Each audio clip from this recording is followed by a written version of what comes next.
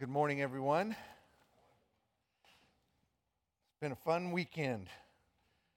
Celebrating a ceremony yesterday with Chris and Emma, and it was fun to look out there and basically see our church family from Sunday with a few guests, and we were all celebrating the relationship there, and it was a real treat.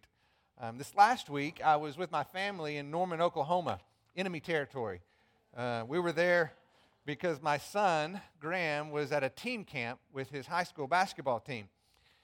And while we were there, I had a very interesting conversation with his basketball coach.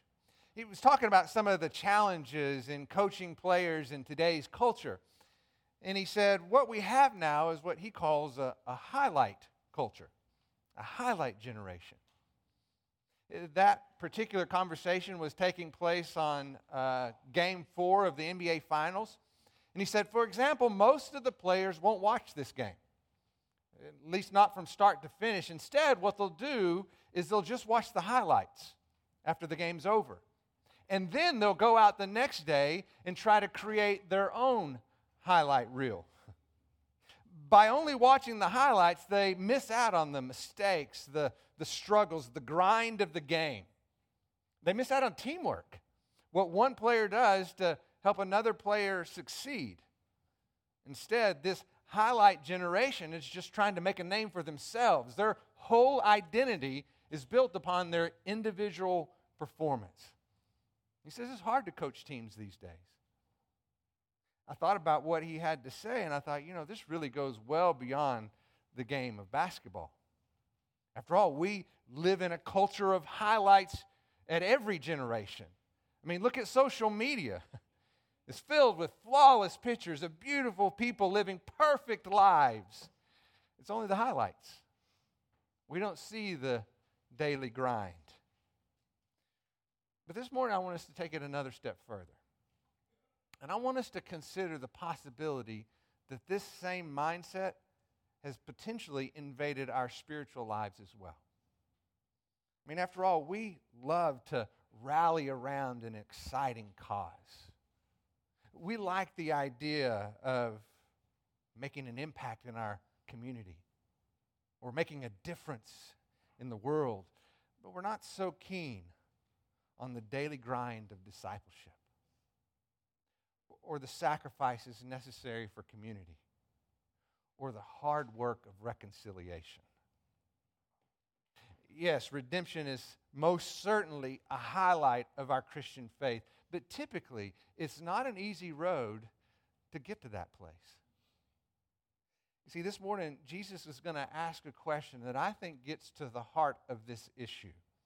It speaks to the motivation behind our pursuits, the desire behind our commitments. It's a question that highlights a life of discipleship, what it means to know and follow Christ, or as Eugene Peterson would say, a long obedience in the same direction. I believe it's an important question for our culture of highlights because it looks at what we love as the motivation of how we live. Jesus will ask, what do you want? And we're going to consider what our answer might be. And so before we look at that together, let's go to the Lord in prayer. Father, as we enter into your word, may we recognize your presence, your Spirit that brings life to these words, that spoke life through these words. And would you speak into our hearts? Would you help us see what you intend as you spoke these words to your disciples? As you ask the question of them, may we consider the question for our own lives. And may we honestly answer. May we answer from our heart as we consider what it is that you were asking. We pray this in your name. Amen. So if you would, turn to John chapter 1. John chapter 1. And as you do that, let me give you a little context for what we're going to be looking at together this morning. John begins his gospel with no hesitation in identifying the person and the work of Jesus Christ. We're all familiar with those beginning words when he says, in the beginning was the Word was with God, and the Word was God. And he goes on to say, that Word became flesh and dwelt among us, and we beheld his glory. So just as the spoken word reveals what is hidden in our hearts, so too the life of Christ revealed the very nature of God. The Word became flesh. John is saying that when you see Jesus, you see God, the only begotten of the Father, full of grace, full of truth. So he wastes no time in identifying who Jesus is, and then he goes on to point some attention towards John the Baptist, who also wastes no time in describing the person and work of Christ. And so look at that with me beginning in verse 29. The next day, he saw Jesus coming to him. This is John the Baptist. And he said, "Behold, the Lamb of God who takes away the sin of the world. This is he, on behalf of whom I said, after me comes a man who has a higher rank than I, for he existed before me." Now, when the Israelites would have heard the term lamb, they would immediately think sacrifice. So John the Baptist is looking at Jesus and using that term to describe who he is. Behold, the Lamb of God. He's identifying Jesus as that atoning sacrifice necessary for the forgiveness of sins, which is why he goes on to explain that Jesus pre-existed his human birth. Let me explain. So Elizabeth is the mother of John the Baptist. Mary, the mother of Jesus, and they were cousins, Elizabeth and Mary. The Bible tells us that when Mary comes to visit Elizabeth, Elizabeth is 6 months pregnant with John the Baptist. And so from that we know that John the Baptist was born first. Chronologically, he's older than Jesus was. And yet in verse 30, John says Jesus existed before him. John was born first, and Jesus existed before John. You see, John the Baptist is simply affirming what John the Apostle has written in his gospel. In the beginning was the Word, and the Word was with God, and the Word was God, and the Word became flesh and dwelt among us. Jesus is God incarnate, the very holiness of God put on display in the flesh. He who eternally existed took on flesh to reveal God's heart for the world, a heart that made itself evident on the cross when he became the atoning sacrifice for our sins. So that's the context. That's the background from which this question will now be asked. So if you would, begin reading with me in verse 35. Again, the next day, John was standing with 2 of his disciples, and he looked up upon Jesus as he walked and said, "Behold, the Lamb of God." And the 2 disciples heard him speak, and they followed Jesus. And Jesus turned and beheld them following and said to them, "What do you seek?" You see, in verse 34, John says, "I have seen and have borne witness that this is the Son of God." Now, as you might expect, John's preaching has stirred quite an interest in the coming Messiah. So on this particular day, as Jesus is walking forward, John introduces him by saying, "Behold, this is him, the Lamb of God." And these 2 disciples, who we come to know as Andrew and John, the writer of the Gospel of John, most likely, they form an interest in him, and they begin to follow him. Notice they don't say anything, at least not initially. They just simply want to make a decision about who Jesus is based on what they observe. And Jesus notices their interest, so he turns and asks the question, "What do you seek?" And it's important to understand that that word seek has the idea of desire. So Jesus is not just asking, "Hey, what are you guys looking for?" No, what Jesus is asking is, what do you want? What do you hope to find? What does your heart desire? That's what he's asking. Now look at how they respond in the second half of verse 38. And they said to him, Rabbi, which translated means teacher, where are you staying? Well, this is an interesting dialogue, isn't it? Jesus asked an interesting question. What do you want? What do you desire? They have an interesting response. Where are you staying? But I want you to notice they call him Rabbi. It's important to know that in that culture, a student of a rabbi did not learn in a classroom. Instead, they enrolled, in a sense, in the school of life. They followed their teacher in order to learn from how he lived. They were instructed in those unplanned, teachable moments of daily life. So the disciples, in a sense, were asking permission to learn from Jesus by living life with him. And notice how Jesus responds in verse 39. He said to them, Come, and you will see. They came, therefore, and saw where he was staying, and they stayed with him that day, for it was about the 10th hour. I don't know about you, but this whole dialogue is fascinating to me, just interesting in terms of the questions asked and the statements made. I think one in which is maybe a little more difficult for us to understand in our culture of highlights. Jesus didn't ask these men, what do you believe? He didn't ask them, what do you know? He doesn't give them a quick answer in a classroom or a checklist that they need to follow. He invites them to learn from experience, to know him by following him, by living life with him.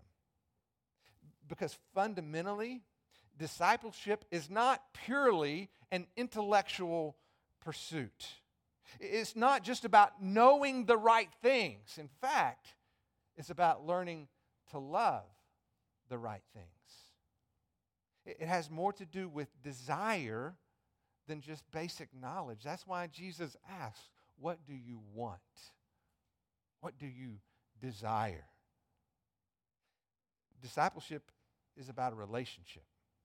It's about knowing and following Christ, a long obedience in the same direction. It's not just a highlight reel. It's the reality of the highs and the lows. What it means to experience God's presence in dark times and what it means to experience God's presence in good times. That's why Jesus said, come, and you will see. Now, the disciples do decide to follow him. They accept that invitation, and there are more interesting things that begin to happen. Look at verse 40. One of the two who had heard John speak and followed him was Andrew, Simon Peter's brother. He found first his own brother Simon and said to him, we have found the Messiah, which translated means Christ. And he brought him to Jesus, and Jesus looked at him and said, you are Simon, the son of John, and you shall be called Cephas, which translated means Peter. Now, we don't know exactly how much time Andrew spent with Jesus, but long enough to draw a pretty clear conclusion, right? He goes and finds his brother Simon and says very clearly, we have found the Messiah. Now, just a little side note here. Andrew's mentioned 2 other times, and both times he is bringing someone new to meet Jesus. Because that's what disciples do. They introduce others to Jesus.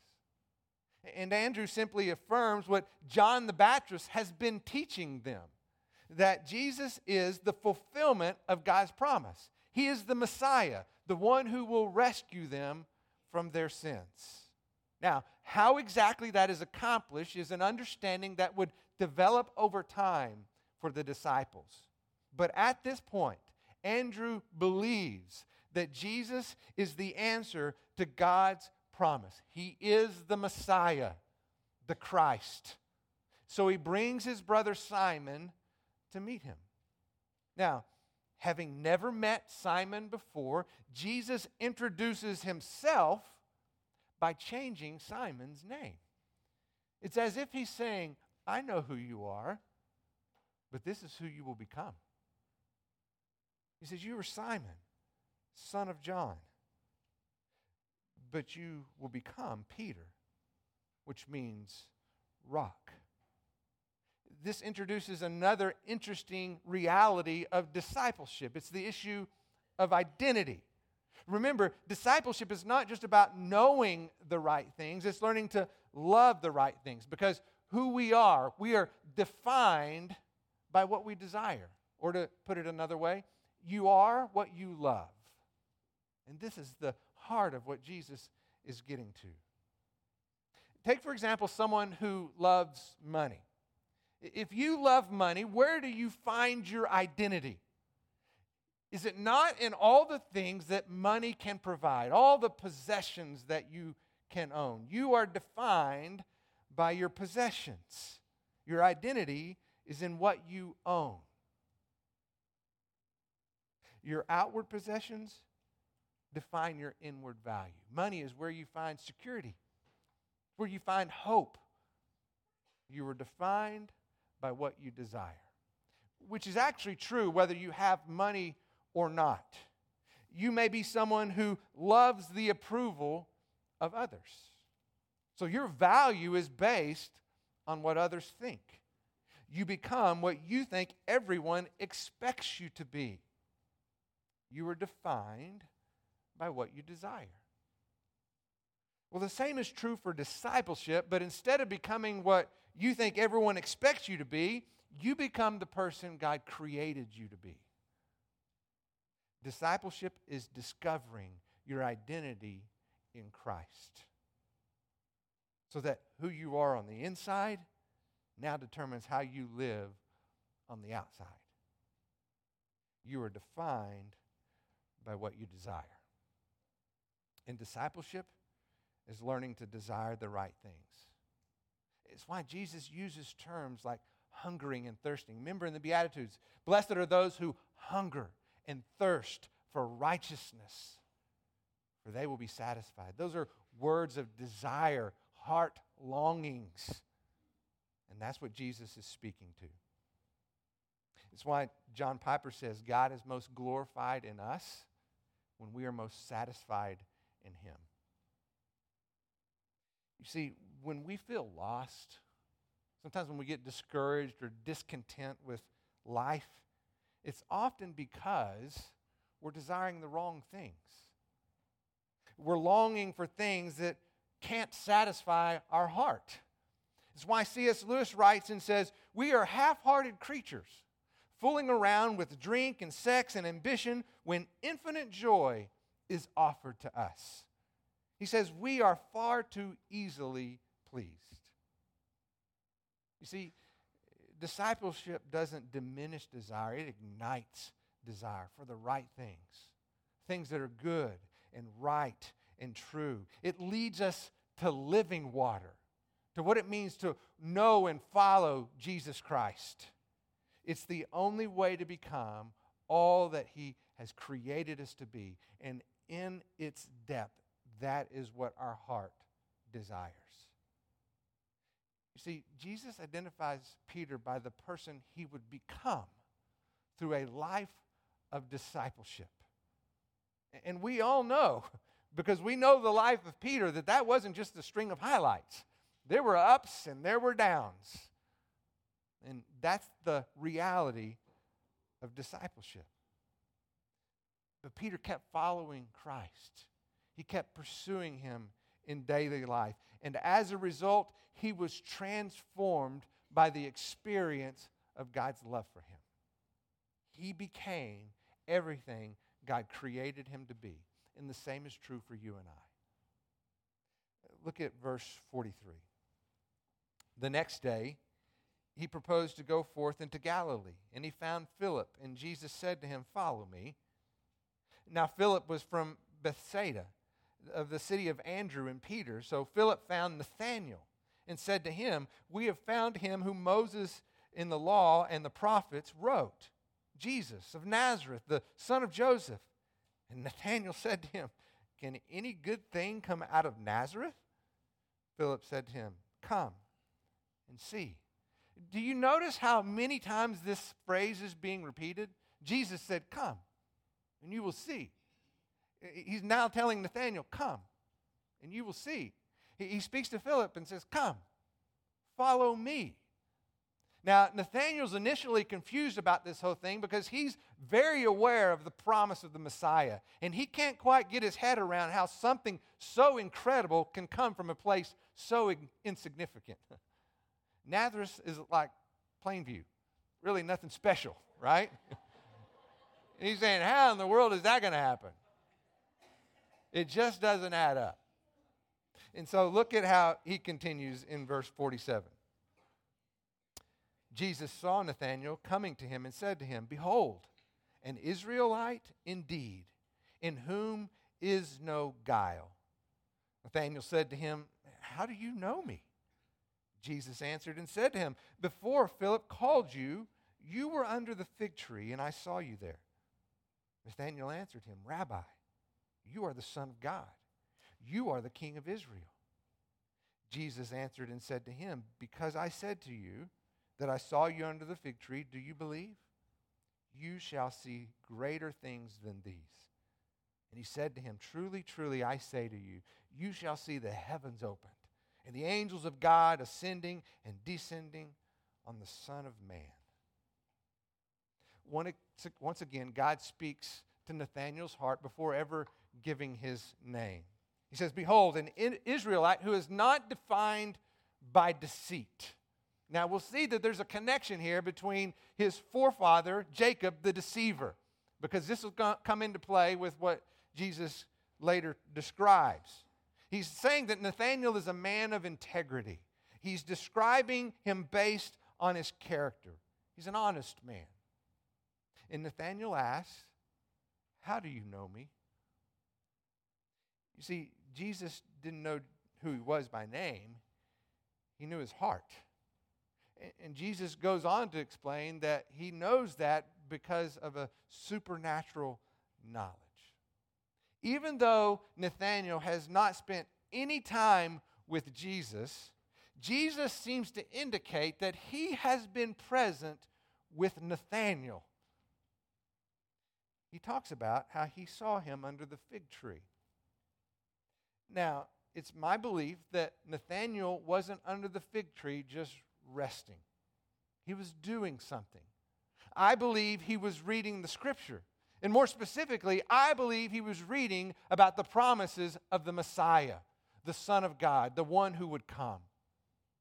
I believe that's true because he was a disciple of John the Baptist who was proclaiming this truth.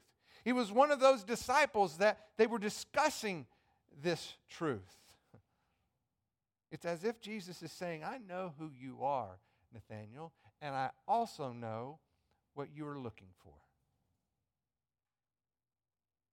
You see, why didn't Nathanael say, hey, you saw me under the fig tree? That's interesting. I didn't see you. Where were you? That's not what he says. What does he say? You are the Son of God. You are the King of Israel.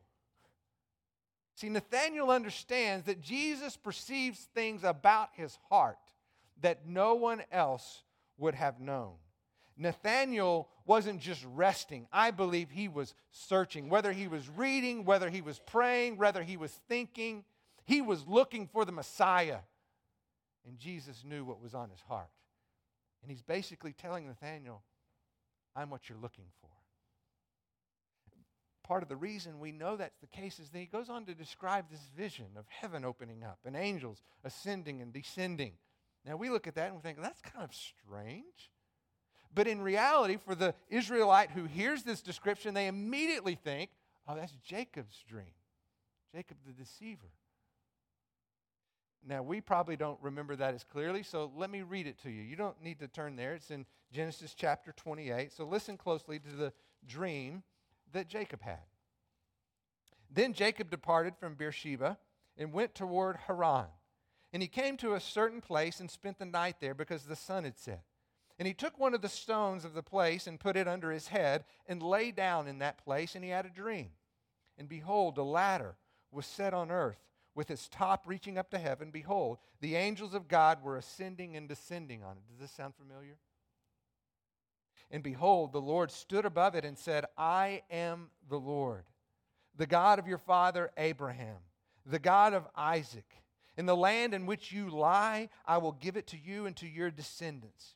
Your descendants shall also be like the dust of the earth, and shall spread out to the east and to the west, to the north and to the south. And you and your descendants shall all the families of the earth be blessed. And he's just reaffirming to Jacob the promise made to Abraham. And then in verse 15, Jacob says, behold, or God is saying, behold, I am with you, and I will keep you wherever you go. And I will bring you back to this land, and I will not leave you until I have done what I have promised you.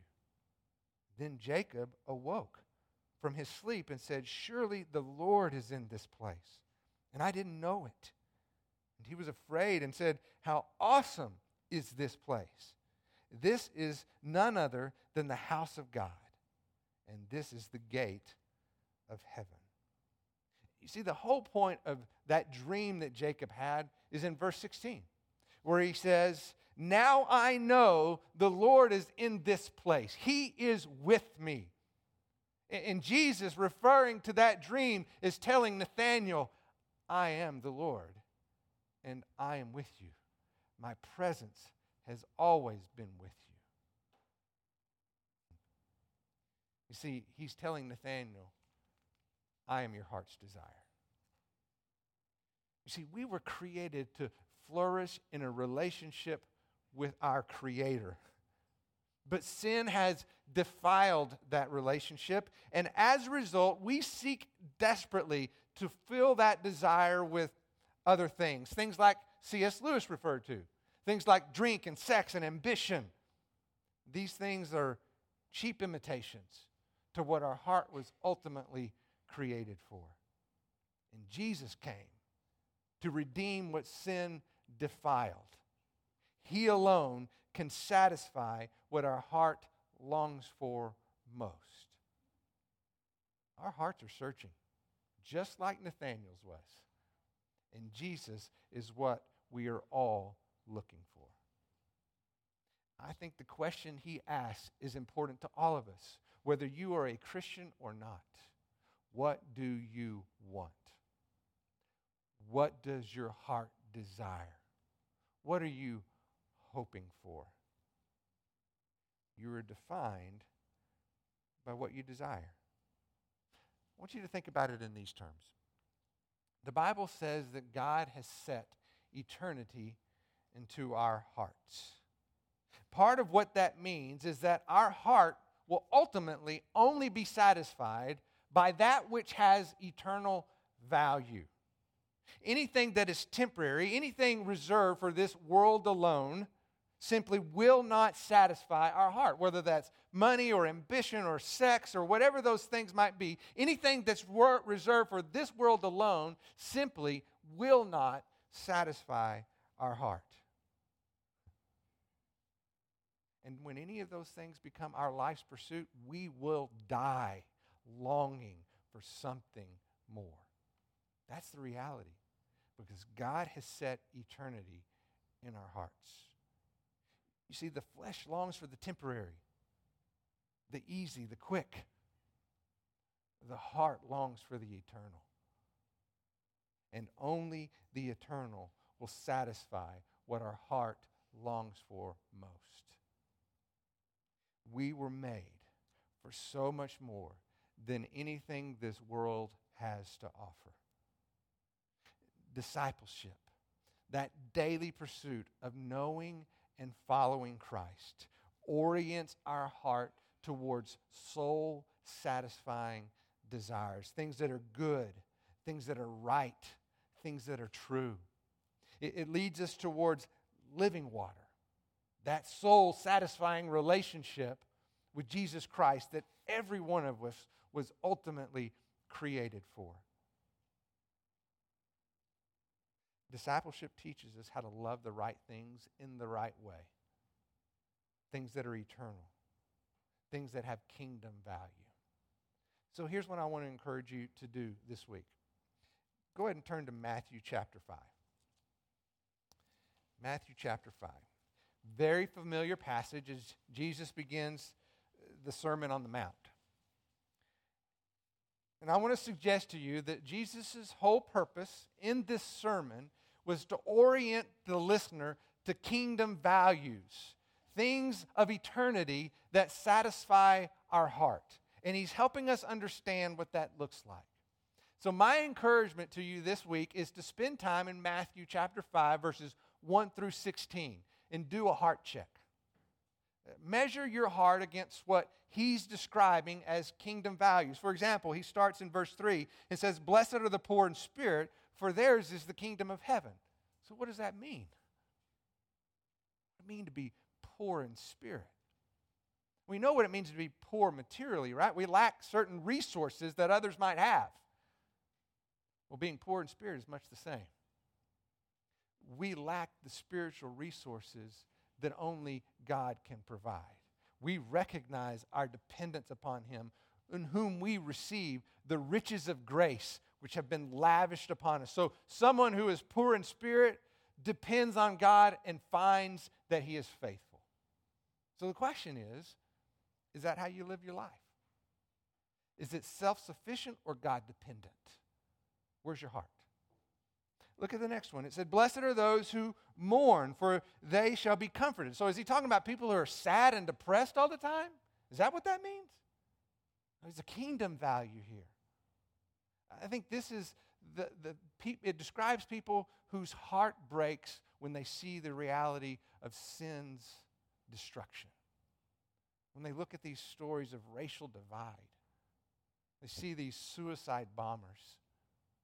They look at all this political hatred and they weep because it breaks their heart to see people so lost in the realities of sin.